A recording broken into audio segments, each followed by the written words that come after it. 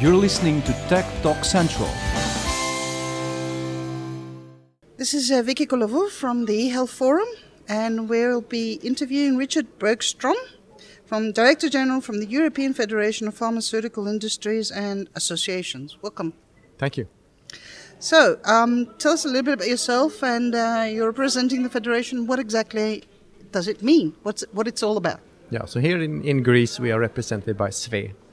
So all the pharmaceutical companies in Greece are members of SWE, and SWE is a member of EFPIA, which is my association. So I in short, I represent all the research-based pharmaceutical companies operating in Europe. Okay, that's important what you said, research-based pharmaceuticals. Yes. What's the number? How many are there in Europe? Well, total we have 2,000 members, but that's a little bit of double counting. So a company like Pfizer or Roche, they have affiliates in every country. So if you add them all up, I have 2,000 members. But I think I represent 99% of all the companies doing research in the biopharmaceutical sector. I'm curious, what does that mean in comparison with the States? Well, you did mention Pfizer, which also is there, but clearly European pharmaceuticals, what is our power compared to that of the States? Or is it just global, all the same pharmaceuticals all over the place? You're absolutely right. You know, when I joined this industry more than 25 years ago, we used to talk about an Italian industry, a Greek industry, a Swedish industry, I'm from Sweden by the way, and an American industry and a Japanese industry. Today, it's a global industry. So even if a company is only working in, let's say, California or Boston or Stockholm or Athens, no one would develop a new medicine with the eye to only have it for one country. That would be impossible because it's so complicated and expensive. So everyone wants to develop medicines for the world. But even if you're local, you aim to sell off or make, as the venture capitalists say, an exit. You would sell your asset, as they call it, to someone else. So it's really a global industry. And, this is what Europe has to figure out, which is, the first part of your question. How are we going to be competitive in the world? And this is about, being at the front, on edge, which is why I'm here at this meeting, because it's going to be very much about data and understanding disease and moving with that. We'll go to that, but in order to get the picture, because sometimes I have difficulties understanding the pharma section. Does the conversation include China, Latin America? You talk about globalization, but we used to always think that meant Europe and the States. Does China fit into that? Is it the same, or is it American companies trying to get into China? Please explain that. No, you're absolutely right. It's interesting. You can just go back 10 years, and the whole discussion, particularly in Brussels, about competitiveness was about Europe versus the US. Exactly. And that's so outdated already. Because it's not really someone versus the other. And if there is any versus, it's actually US and Europe versus others. Yep. Because, 90% of the pharmaceutical industry, including biotech, is actually coming from this transatlantic region. Okay. We see increasingly, though, investments in places like Singapore and China and so on. So I think we see Latin America, we see Africa, we see big parts of Asia as big markets. Whereas where the innovation is going to happen is certainly the US. Okay. And interestingly being concentrated around, Boston, San Francisco. In Europe, you also see the emergence of some hubs. And then let's see what's going to happen in China. Shanghai has a lot of inward investment, but we'll see how productive they're going to be in the long run. But does it have a bigger pharmaceutical industry? And the same goes for India also. I've heard they swallow pills like candy. And this is a big numbers, to be serious. Do you consider them? I think they're a huge market, but are we just trying to sell, or do we have to compete with them when it comes to innovation and drug development? Not when it comes to India, because India is very big in the off-patent segment, as we call it, so generics. So when patents have expired, when my companies have recouped their investments, yes. And we have we have a monopoly actually for 12 to 15 years, and after that, drugs should be very cheap. Yep. And then India is dominating. India and China are dominating. So we don't see much of innovation in India, and there are reasons for that, which we can talk about. China is much more clever about stimulating their own industry. There's a lot of innovation going on in China. It's going to be interesting to see. There are those of my colleagues that predict that 10 years from now, several of the top 20 companies will be Chinese. I think I agree. I've seen a lot of things, and we did a few interviews with China Health Alliance, and there I met the Minister of Health, which was a lady. It's interesting, and the culture is different, and they also have different problems. Aging is also important for them. Yeah. So there's a lot of prospect there. Yeah. But let's get back to Europe now. Yeah. How much is the crisis affecting the pharmaceutical, the innovation, the drug development? Is it affecting, or is it just something the Americans don't really care, just go on and they'll sort of help the Europeans? I'm trying to understand that. Well, I acknowledge, I mean, in Greece now, there's still, you're feeling the pain of the financial crisis. And it's the same when I go to Portugal, it's the same when I go to some Eastern European countries, I mean, you're not through this pain yet, time. okay, it'll take time. My industry has also contributed. We've suffered as well. But as one of my CEOs said, we have to take some pain in this crisis, but it has to be in the right place. And what did he mean? What he meant with that is that, and if I'm a bit technical, it meant that we should not make so much money on off-patent medicines, and we should make money on new innovative medicines. And then once the patents expired, prices should fall. And in fact, most European countries have directed their savings exactly into that segment where we should feel some pain. So we have contributed, if you wish, a lot. And we have contributed in the right space. So now, largely speaking, I think we are coming out of this crisis. We have new challenges. So behind us, last 5 years, we had to find savings. And now the new challenges will be how we're going to deal with an aging population, which is much more educated, demanding. Okay, we're going to live longer. We're going to live longer with disease. Yes. We will survive cancer, and we have to live with this. And this calls for new solutions. And many of these solutions are circling around, better use of data, paying for outcomes, as we call it, paying for results. And my industry is really engaged in country after country in finding new models for sustainable use of medicines. So are they willing to invest in silver in third age? Because up to now, a lot of times we hear that there's not enough being done for aging people. And sometimes I think the fact that we're aging so quickly, it's good because you will get attention from the medical sector finally, which is something that I'm not there yet, but I'm actually worried about a future. And it should be comfortable because we live a lot of years. Yes, we do. We live a lot longer now than we did only 10, 20 years ago. Or the life expectancy is much, much longer. I think we are in a stage now where health systems, and actually the pharmaceutical industry, is a part of that. Because we provide medicines. The health system has to prove to ministries of finance and others that actually we are very rational in the way we spend money today. And wherever I go, I meet these ministers of finance that say, I'm not going to put any more money into healthcare because I think it's a lot of waste. Which I think is actually not true, because in this crisis we had to do a lot of painful things like closing hospitals and cutting down on certain services.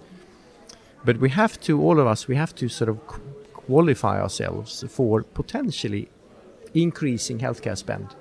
I know this is not very popular to say that we have to spend more on healthcare, but as I'm getting older as well, I certainly want to be looked after. And it may be that a bigger part of our tax money should be spent on healthcare, but of course it has to be rational. When it comes to ministers and politicians, I think the problem is the excess or the bad management that they have to cut out. I don't think it's the same kind of healthcare you're talking about. I think when they want to cut out, it's the problems, the malignoma that they have to get rid of. So you had a speech today here about data, and when they told me I got to ask you about data, I said, which data and which data is he interested in? Our data? So please tell me, which data? No, so the two reasons why we are interested in data. One is that we still don't really understand disease.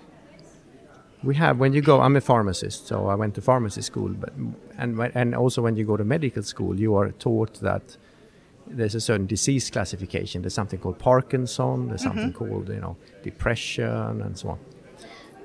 But now the scientists are saying that classification is no longer valid.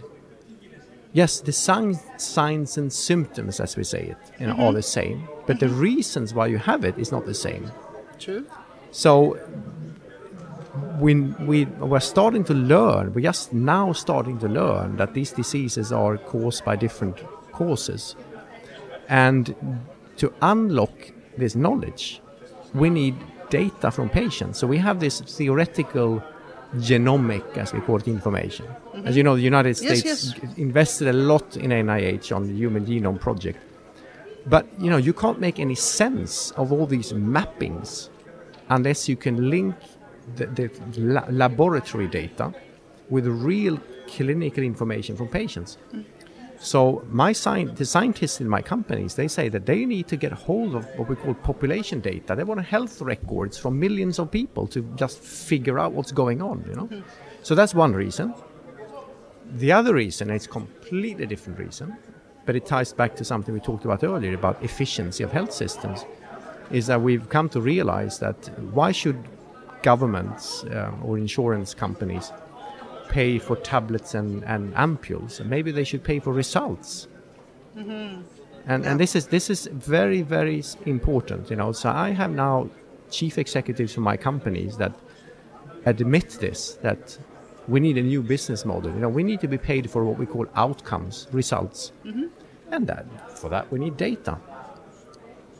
So I think actually Greece has a huge potential here to be a forerunner in this, because you have very recent investments in e-health, as is being witnessed in this meeting here.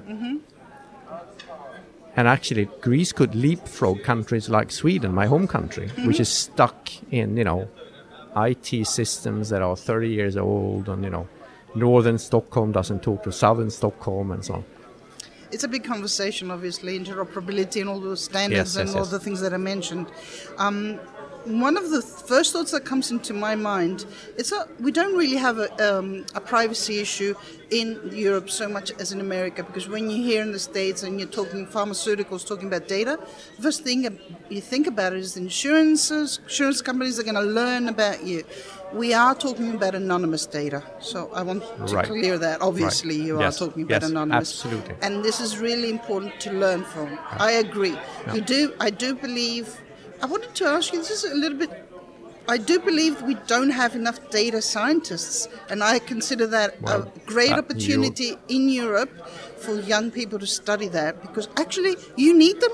Am I right? Absolutely, you're absolutely right. This is a headache we have, is big data analytics. Okay, so it's very funny actually that one of my colleagues at the European Commission who was doing a bit of investigation into this big data. It's a too big a word, because it's too fancy. But nevertheless, and my colleague went down to CERN, which is this physics research center in Geneva, to just understand, what is Europe's capabilities to work with big data in healthcare. And the feedback was, don't worry about the IT stuff. Servers, transmitting data. We have that in Europe. But we don't have the data scientists, the algorithms, as they call it, Exactly. And this is where, you go to Boston. I was in Boston in June together with the European Research Commissioner, and you see how they are planning, MIT, Harvard Medical School. They encourage students to go back and forth, they mix biology, medicine, data science. We don't have that. Yes. But True. no, you're absolutely right, and I think this is crucial for Europe. So back to your question about competitiveness. The competitiveness is going to be, it's not going to be about chemistry. I studied chemistry as a pharmacist, so I'm a bit outmoded now, but it's going to be about data. It's going to be about data analytics, you know, and those environments in the world that have access to population data and the brains, Yep, I agree. they will make it. I totally agree. And sometimes we always say we need a lot of coders and developers. That's true. We do need them. But considering the data that is going to be produced from IoT and all the things going around us, I will put data analytics from primary school.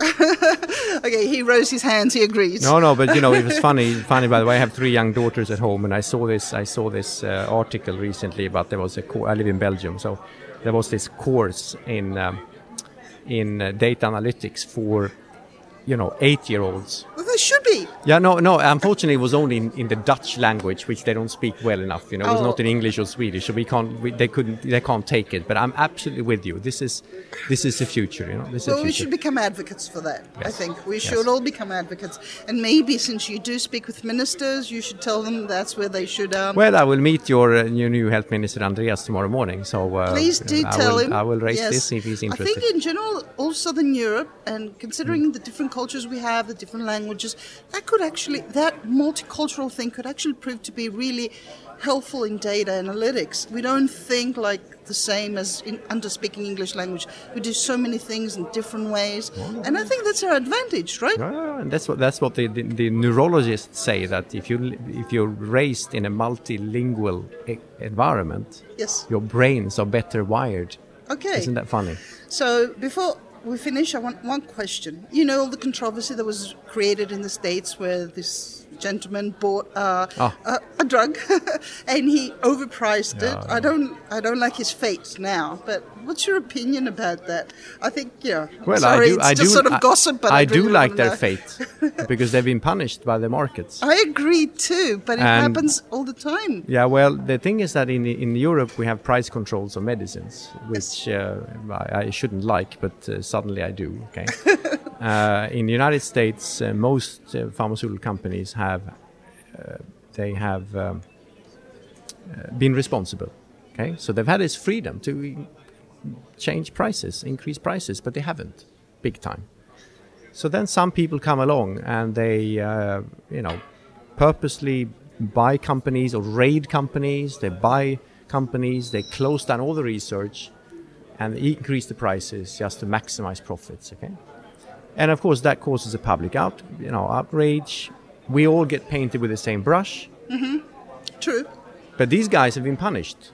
I mean, the company Valiant, which had this as a business model. This was just one case. Well, no, we have several, but their share prices have plummeted. Valiant is down 2/3 in market capitalization. Yeah. So, but it's a bit sad. The damage is already done. Yes. The damage on the industry is already done. It's the pharmaceuticals always turning out to be the big bad wolf. Yes, but also it's big corporations. This is the problem. I had read a few. Sorry, I promised it would be my last question, but I just wanted your feedback on this. I did read about a year ago that to get FDA approval, there's a big line, a big queue waiting to get FDA approval. So there was a golden ticket.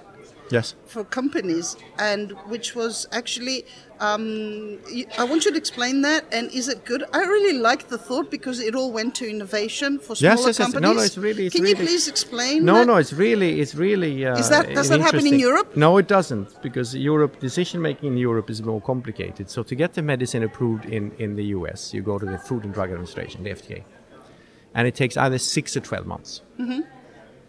In Europe, because we have 28 member states, plus Norway and Iceland. So it's 30 people, 30 representatives in a committee that have to agree. So it takes time. It's a democracy. You have to listen to everyone. So we really don't have two speeds. Okay, so it takes about a year. But in the United States, you have this priority review, they call it. And you get that either because you qualify because of the science, or you have gotten a voucher. Okay, great. Which is what you're referring to, the golden ticket, okay? Mm-hmm. And the Americans have been very clever here. So they've said, okay, so anyone who develops a medicine against a neglected tropical disease, such as malaria, mm-hmm. or you have a medicine against a rare cancer, or a cancer in children. Mm-hmm. I think those are the three examples. So if you develop one of those medicines, you will get a golden ticket. that you can sell it to someone else. So a big pharma company, so my members can buy a golden ticket from a small little company that did something good.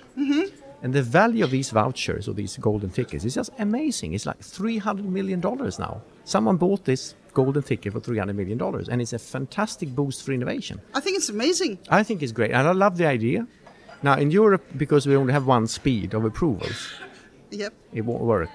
Yeah. But something like that would be very nice. But incentivizing that way, This this is huge. This is what governments have to do. You recognize that the private sector is much more innovative, but you have to nudge them.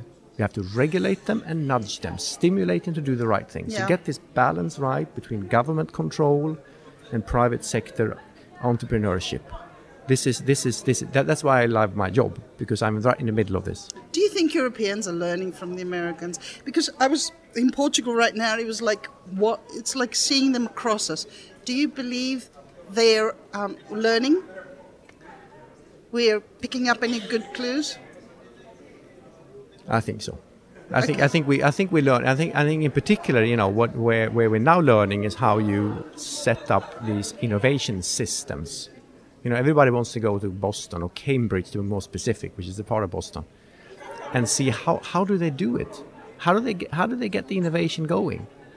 And people are trying to replicate that. It's fascinating what's going on now in the UK, actually, in the so-called Golden Triangle. Cambridge, Oxford, London. They will keep their brands, I'm sure, but it's really one ecosystem. So we're learning from the United States, and we have some advantages in Europe. I'll leave that there. They're nudging me because you have to go in. I get that. So thank you for being with us. Thank you. It was a one pleasure. of my best interviews, I'll be honest. It was a pleasure. And Thank good you. question. Thank you This very was Vicky from Tech Talk Central, and I interviewed Richard Bräckström, Director General from the European Federation of Pharmaceutical Industries and Associations. And goodbye. Bye-bye. Thank you.